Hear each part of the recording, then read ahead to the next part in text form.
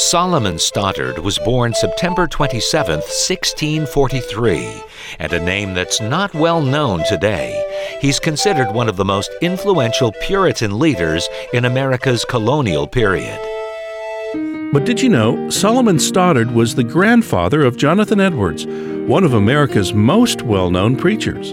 In Stoddard's era, preaching itself was a cultural phenomenon in colonial New England. In other words, they preached a lot.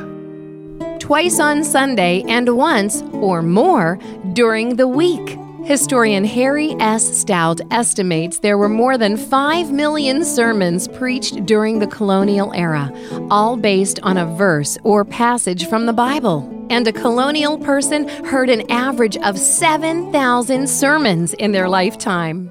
Engage with the Bible with this book of all books. Brought to you by Museum of the Bible.